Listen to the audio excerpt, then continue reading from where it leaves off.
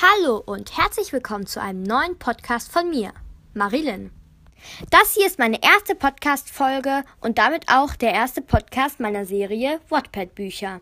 In dieser ersten Folge möchte ich euch erstmal erklären, um was es in dieser Serie von Podcasts gehen wird. Nämlich, wie schon gesagt, um die App Wattpad. Wattpad ist nicht nur eine App, es ist auch eine Website, die also auch vom Computer erreichbar ist. In dieser Podcast-Serie werde ich mich speziell mit besonders guten oder schlechten Büchern auf Wattpad beschäftigen. Ich werde mir diese Bücher selber aussuchen, aber ihr könnt mir auch welche vorschlagen. Natürlich werde ich den Autor der Bücher immer um Erlaubnis fragen. Aber jetzt erstmal, was ist dieses Wattpad denn überhaupt?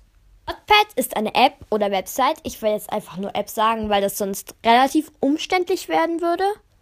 Also Wattpad ist eine App zum Bücherlesen und Schreiben. Ich selbst bin schon ziemlich lange auf dieser App angemeldet und habe bis jetzt nur gute Erfahrungen gemacht.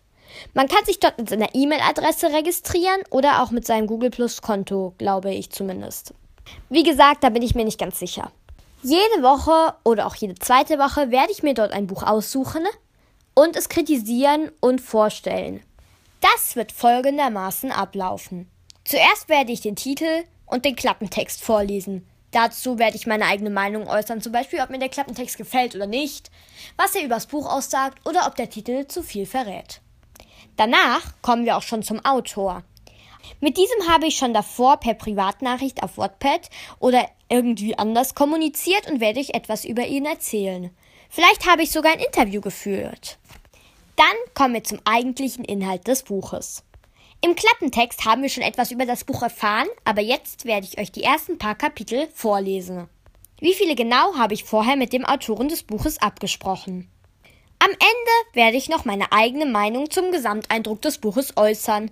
Wenn du jetzt noch Fragen hast, kannst du mir gerne eine E-Mail schreiben. Meine Adresse ist marilyn@fantasymail.de. Das war's auch schon mit dieser kurzen Folge. Bis dann und tschüss, bis bald. Eure Marilyn.